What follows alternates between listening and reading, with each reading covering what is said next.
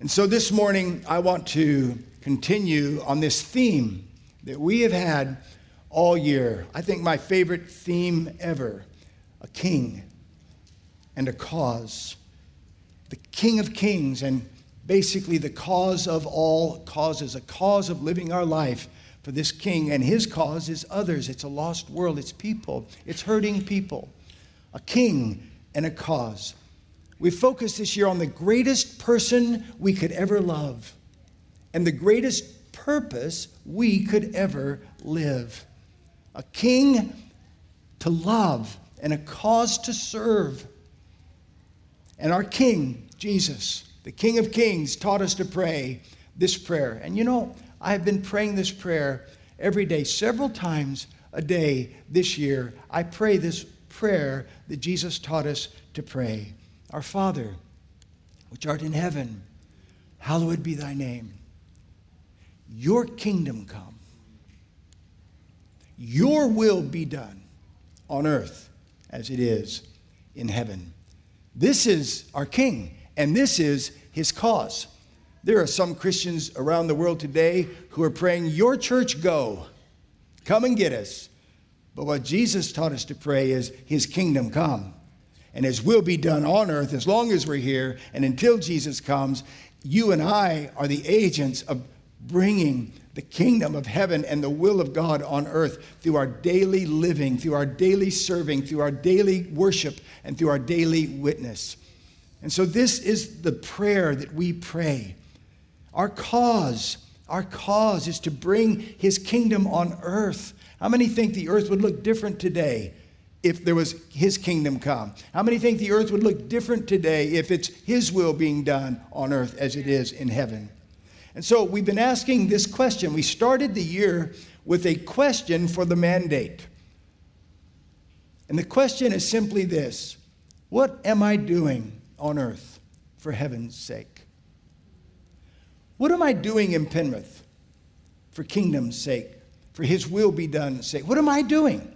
What on earth am I doing for heaven's sake? What on earth am I saying? What on earth am I praying? What on earth am I believing for heaven's sake?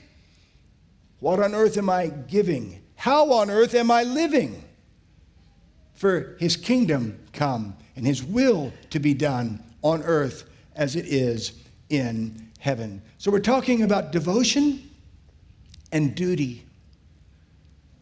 A devotion to him and a duty to our neighbors and to others. And we've been looking and gazing at the expanse of this kingdom of heaven, which Jesus said, it is near, it is here, it is right on our doorstep. He said, the kingdom of heaven is within you. He said it's your Father's good pleasure to give you this kingdom. And we've been looking at the vast landscape of this kingdom. And we've discovered that the kingdom of heaven, first off, is a kingdom of hope. Hope. It's a kingdom of hope. And we read in Matthew 12 and verse 21 that his name, the name of our King, his name will be the hope of all the world. And I was just with Pastor Messer this past week. And he had shared with us some months ago a thought that God gave him, that there is a dearth in the earth for hope. A dearth, which the dictionary says means a famine, a scarcity in short supply. The earth, there's a dearth in the earth of hope. And there is hopelessness, and I've read statistics, and we've looked at despair and hopelessness around us. But the kingdom of heaven, we read it as a king. Listen, Romans 15:13. Now may the God of hope, think about the dearth in the earth, but the God of hope fill you with all joy and peace in believing, that you may abound in hope, splash in hope, that you may, singing in the rain of hope, may abound in hope by the power of the Holy Spirit. While there's a dearth in the earth, there is a fountain in the kingdom of heaven of hope. And then we read in Hebrews chapter 6 and verse 18, that we might have strong consolation, who have fled for refuge, to lay hold of the hope that is set before us. And we talked about hope is a rope And the Lord has given us an anchor for our soul in the storm of life, and it is hope. But hope is a rope that we take a hold of, and we hold on and anchor ourselves. We had not only saw in this vast landscape of the kingdom of heaven, and the kingdom of God is a kingdom of hope, but we see it's also a kingdom of freedom. Not bondage, freedom. And we read in 1 John chapter 3 and verse 8, for this purpose Jesus was born in a manger. For this purpose, the Son of God was manifested. Here it is, that he might destroy the works of the devil. That he might destroy the works of the devil. And the word destroy here means to loose one who is bound.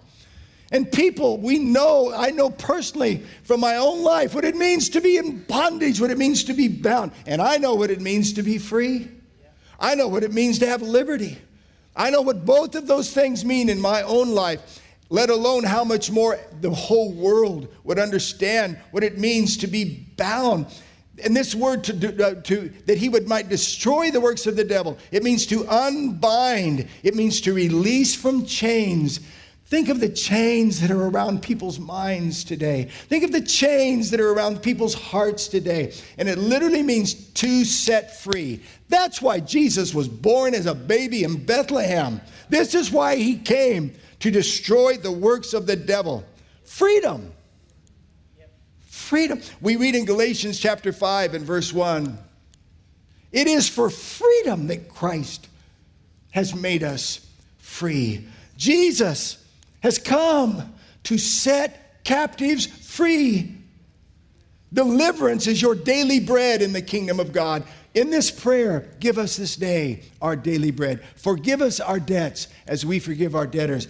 And lead us not into temptation, but deliver us from the evil one. That's why the Son of God was manifested. And we have learned that we can walk in freedom from the power of darkness. Darkness covers the earth. Gross darkness the people. This is what the scriptures teach us. But we do not live in that darkness when we live in the kingdom of heaven. And freedom is ours. The enemy wants to bind and suppress our lives. He wants to. But we've found out as we've studied this that we can walk in freedom in the kingdom of heaven, that we can invoke the precious blood of Jesus that we were talking about this morning at communion. We can evoke the blood, and we can evict the devil, and we can invite the Holy Spirit to come and fill our heart and to fill our life. And we have this precious blood of Jesus for cleansing. And we have the precious name of Jesus for freeing. And we have the precious Holy Spirit for filling. And so cleansing us, freeing us, filling us. This is what the kingdom of heaven is all about. The Apostle James said, resist the devil and he will flee from you. Resist him. Don't put up with him. Don't compromise with him. Don't make some kind of a passé deal. No, resist him and he will flee from you. And every chain and every claim of the devil is broken and defeated because of the kingdom of heaven that has come near you and that is in you. So we've studied this landscape of this great kingdom of God, this kingdom, thy kingdom come, Lord. Oh, we need it today. We need it here, Lord, in the earth. We've also not only seen it as a kingdom of hope and a kingdom of freedom, but we've seen it as a kingdom of light. Light. We read in 1 John chapter 1 and verse 5, this is the message which we have heard from him and declare to you, that God is light and in him is no darkness at all. There is no shadow nor variableness of turning in him, the scripture says. We're talking about a kingdom of light and insight. We're talking about a kingdom of clarity and lucidity. Now we compare that to the culture of today. We compare the kingdom of light to a culture that is so confused and cluttered and chaotic and crazy. And that's the culture that is all around us. That is the culture that politicians and leaders and actors and athletes and movie stars are tripping in. And we're talking about a world. Here we have a light-filled kingdom and a blind world. where people walk in darkness and where the blind are following the blind, and there's confusion and there's no sense of light. The psalmist said, your word is a lamp unto my feet. It is a light unto my path. And we read in Colossians chapter 1 and verse 13, he has delivered us from the domain of darkness and transferred us into the kingdom of his beloved Son. This is the kingdom of God. This is the kingdom of heaven. We're not stumbling. We're not stumbling. We can see clear. The New Living Translation says, for he has rescued us from the kingdom of darkness and transferred us into the kingdom of his dear Son. Come on, somebody. The kingdom of light versus the kingdom of lies. We're talking about the kingdom of clarity, where his word is a lamp and a light, compared to a kingdom of confusion, where people do not know up from down or right from wrong. As a matter of fact, a kingdom where people call right wrong and wrong right. And this world system has a name, and it's an old name, and it's called Babylon, and we've talked about it. Babylon, and I'm not talking about a city in ancient Iraq. I'm talking about the spirit of Babylon that was born in the Garden of Eden and is spoken of all the way through to the book of Revelation. Babylon is the spirit of the world. And Babylon literally means confusion. Babylon is proud and it's profane and it celebrates. It's a kingdom of narcissism. And we saw how that the king of Babylon in the Old Testament, Nebuchadnezzar, who was proud and profane and filled with narcissism. And we saw how that this king of confusion literally went insane. And we read his journey there in the Bible. For 7 years, the prophet, there was a vision and a dream that he would lose his sanity, and he did. Can I tell you, Babylon's a real good place to lose your sanity. And for 7 years, his fingernails grew out like eagle's claws, and his hair grew out like feathers, and he lived in the moist, the dew grass, and he ate the grass for 7 years. He went insane. But in 7 years, his sanity was restored. And we looked at how it was restored. First, he began to praise the God of heaven. What got him down there was self-praise. There's nobody but me. Look at me. This is Babylon. This is what I built. It's all about me. I don't even see you. I just see me. Well, that drove him crazy. Yeah. And what got him out of crazy was when he began to look up and to glorify the God and the King of heaven. And then secondly, he just began to acknowledge that God does everything right and that God's ways are just. And then thirdly, he walked no longer in his narcissistic thoughts. He walked with humility. And that man regained his sanity in Babylon. He went from darkness to light. He went from confusion to clarity, and he went from chaos to calm. Oh, the landscape of this kingdom of heaven that we've been preaching all year. This morning, I want to show you another beautiful plain and mountain range and scope of beauty and vision that is this kingdom of heaven. I want to talk about what I think could be the greatest juxtaposing of all when you compare the kingdom of God to the culture of the world. Now, what is juxtaposing? It's taking two completely contrasting views and looking at them side by side. Going, oh my. Two things couldn't be any further apart. And what I want to show you today about the kingdom of heaven is about as far apart from the kingdom of this world as you can get. I want to talk today that the kingdom of heaven, not only a kingdom of hope, not only a kingdom of freedom, not only a kingdom of light, but the world doesn't even know what to do with this. But the kingdom of heaven is a kingdom of forgiveness.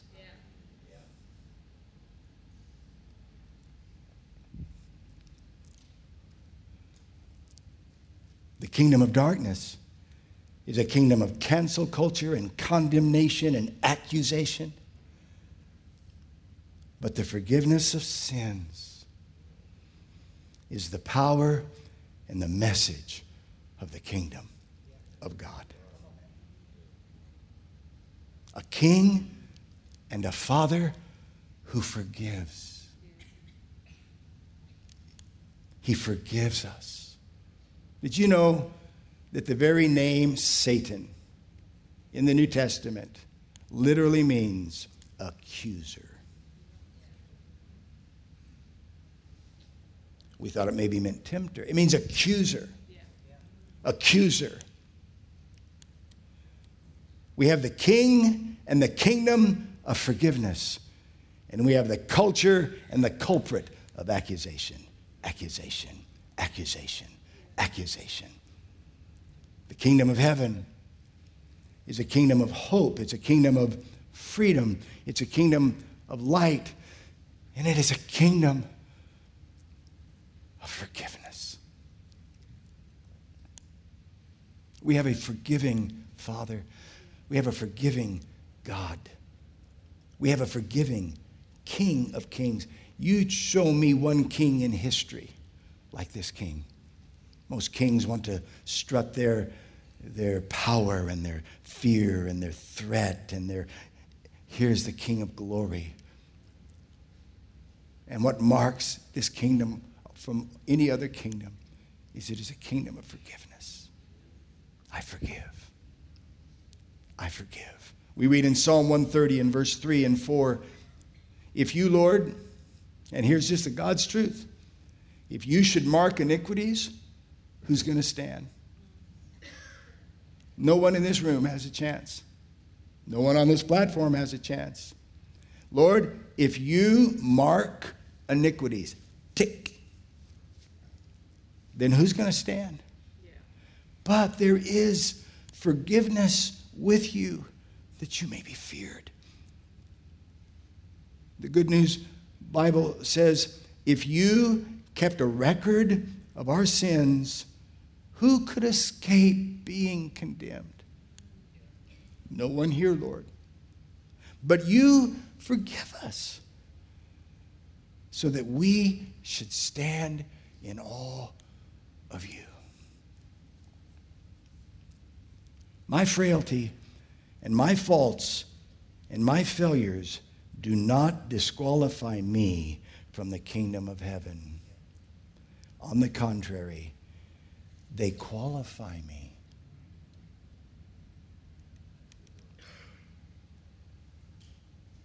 Your frailty, your faults, and your failures do not disqualify you from the kingdom of heaven.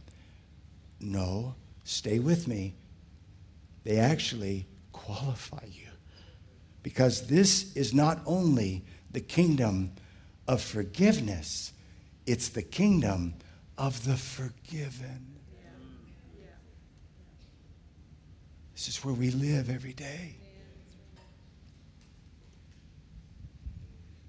Only the forgiven can live there. Only the forgiven can have pass and access into the kingdom of heaven. Look, 2 men went up to the temple to pray. One a Pharisee, and the other a tax collector. Some translations say a despised tax collector. The Pharisee stood and prayed thus with himself, God, I thank you that I am not like other men, extortioners, unjust, adulterers, or even as this tax collector. Look, I fast twice a week. I give tithes of all I possess. And the tax collector standing afar off. Now, why was he standing afar off? Because he knew he was a bad man and he knew he was a good man, and he just didn't feel like the bad man should get near the good man, at least in his mind. And so this tax collector stands afar off, and he would not so much as raise his eyes to heaven, but he beat his breast, and here's what he said, God, be merciful to me, a sinner. It's only sinners that are ever going to qualify for the kingdom of heaven. God, be merciful to me, a sinner. And then Jesus says, I tell you, this man, this sinner man, this man went down to his house justified rather than the other. For everyone who exalts himself will be humbled, and he who humbles himself will be exalted. This kingdom blows my mind, because only forgiven sinners are qualified for the kingdom of heaven, not self-righteous people who fast twice a week and pay all their tithes.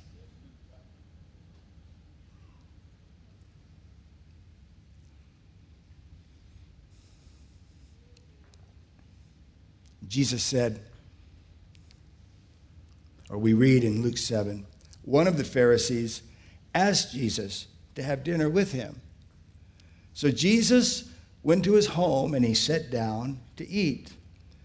When a certain immoral woman from that city heard he was eating there, she brought a beautiful alabaster jar filled with expensive perfume. And then she knelt behind him at his feet, weeping. Her tears fell on his feet. When she saw her tears on his feet, she took her hair and she began to wipe them off with her hair. And then she kept kissing his feet and putting perfume on them. And when the Pharisee who had invited him saw this, he said to himself, if this man were a prophet, he would know what kind of woman is touching him. She's a sinner.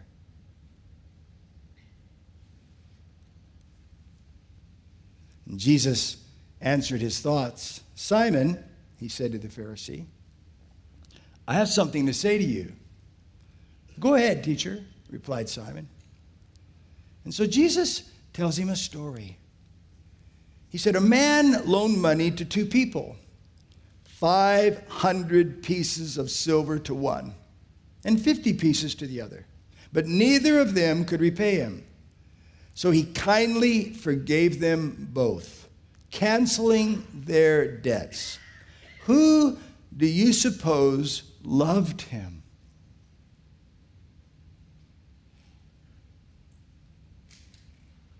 More. After that, Simon's wise, I suppose, the one whom he canceled the larger debt. That's right, Jesus said. And he turned to the woman and he said to Simon, look at this woman kneeling here. When I entered your home, you didn't offer me water to wash the dust off my feet, but she has washed them with her tears and wiped them with her hair. You didn't greet me with the traditional kiss, but from the time I first came in, she has not stopped kissing my feet. You neglected the courtesy of olive oil to anoint my head, but she has anointed my feet with rare perfume. I tell you, her sins, and they are many. They are many.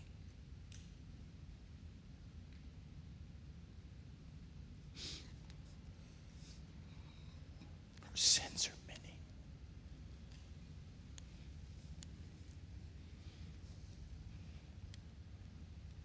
They've been forgiven. And she has shown me much love.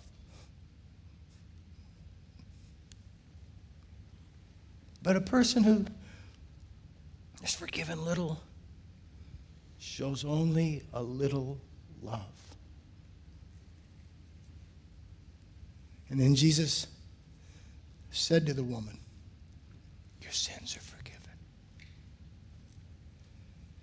And of course, the men at the table said among themselves, who is this man that he goes around forgiving sins? And Jesus says to the woman, your faith has saved you. Go in peace. And she just entered the kingdom of the forgiven, the kingdom of God, the kingdom of heaven. And what qualifies you and me for the kingdom of heaven is not our sinless life, but our forgiven life.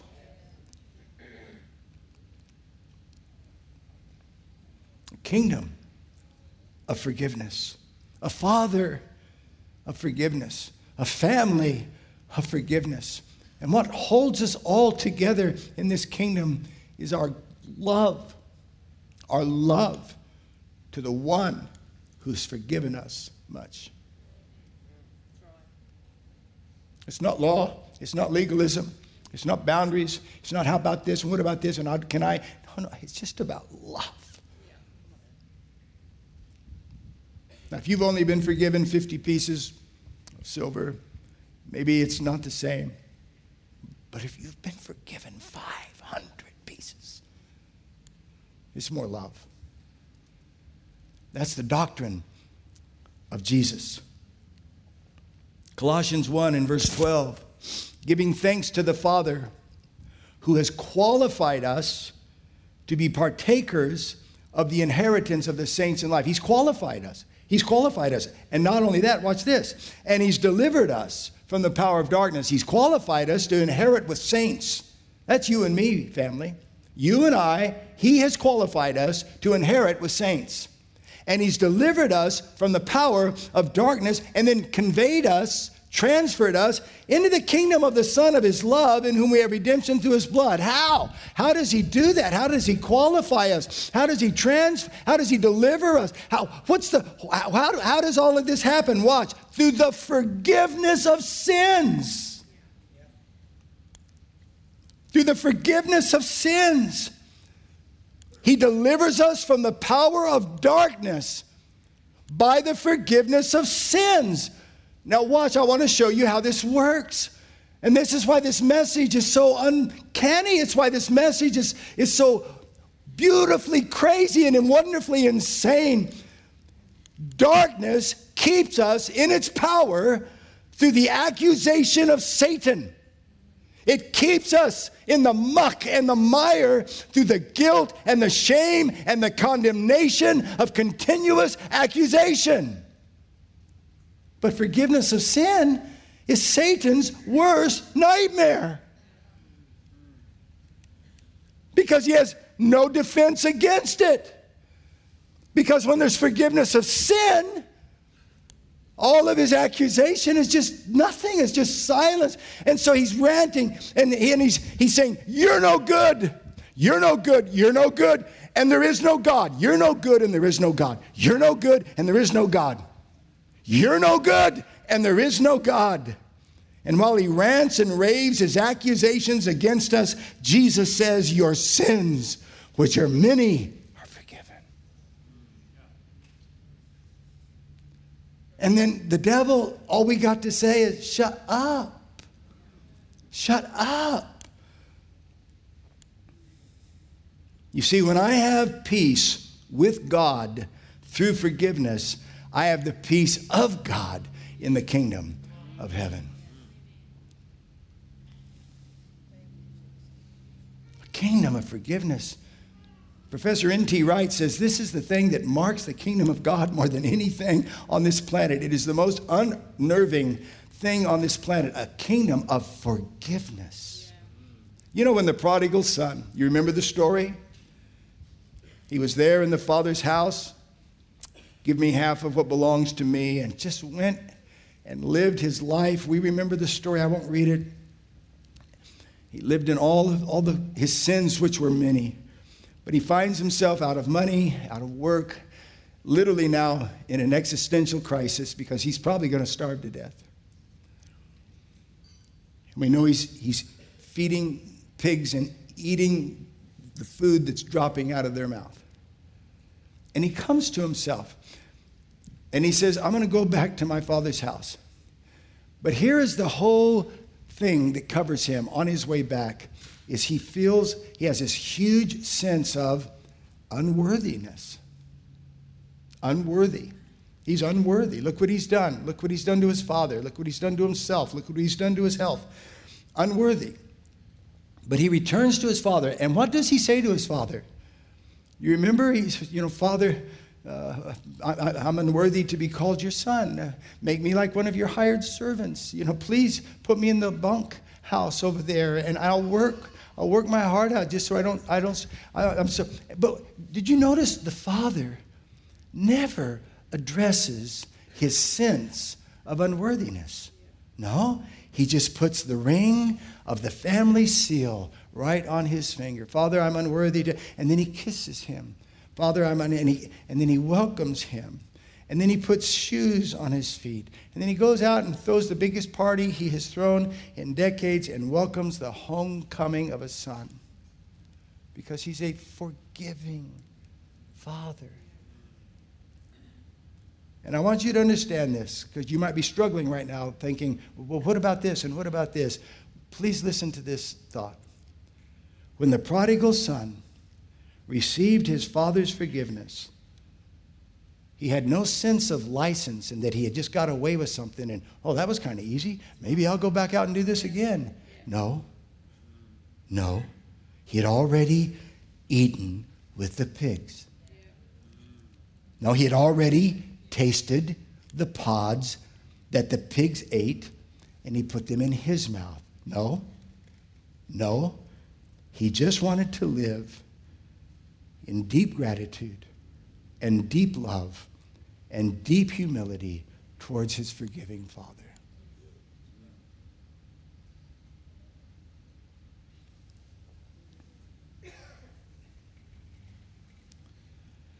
In Colossians chapter 2 and verse 13, and you, being dead, team, I'll call for you. Okay. I'm not on the clock. I'm anyway. And you, being dead in your trespasses and the uncircumcision of your flesh, watch what he's done for us. He has made alive together with him. Watch, having forgiven you all trespasses. But actually, you're right. I'm sorry. You're right. I was wrong. This is the time to come. I just looked at my notes. I'm wrong. You're right. Please come. That was me. That was my bad. Sorry. Give our team a hand. I just looked at my notes and thought, team, thank you. Wrong page. Listen to this as I think about this kingdom.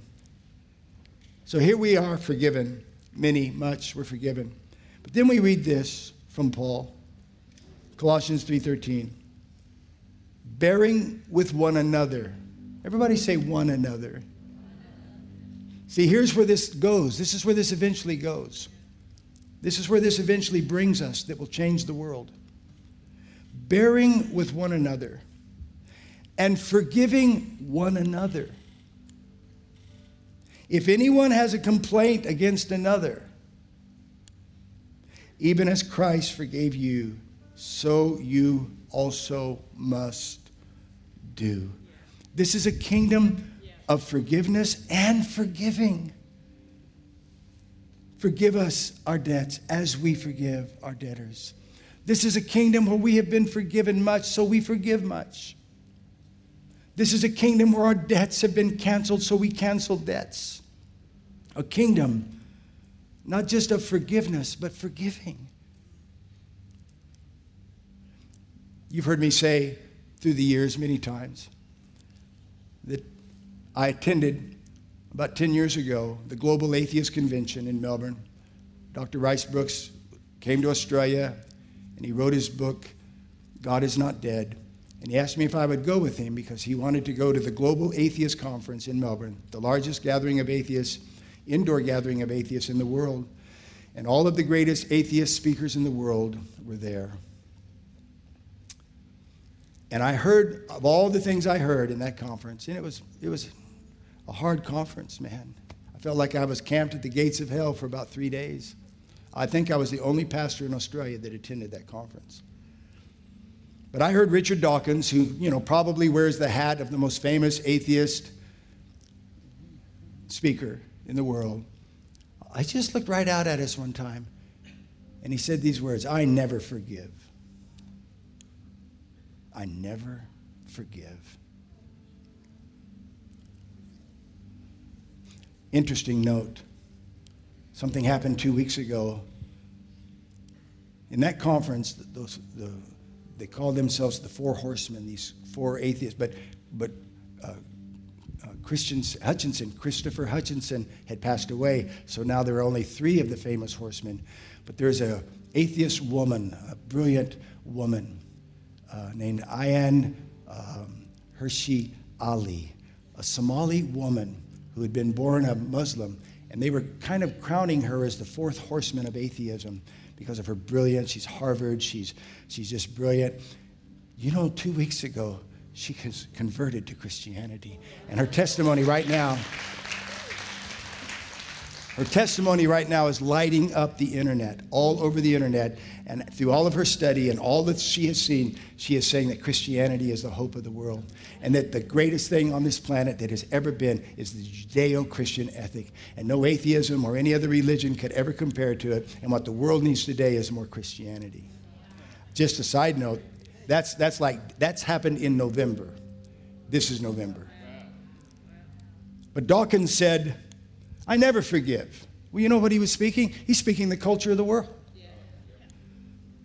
But you and I say, we always forgive. That's the kingdom of heaven. Now, I forgive every day. I'm forgiven every day. Give us this day our daily bread. Forgive us our debts as we forgive it. I forgive daily. I'm forgiven daily.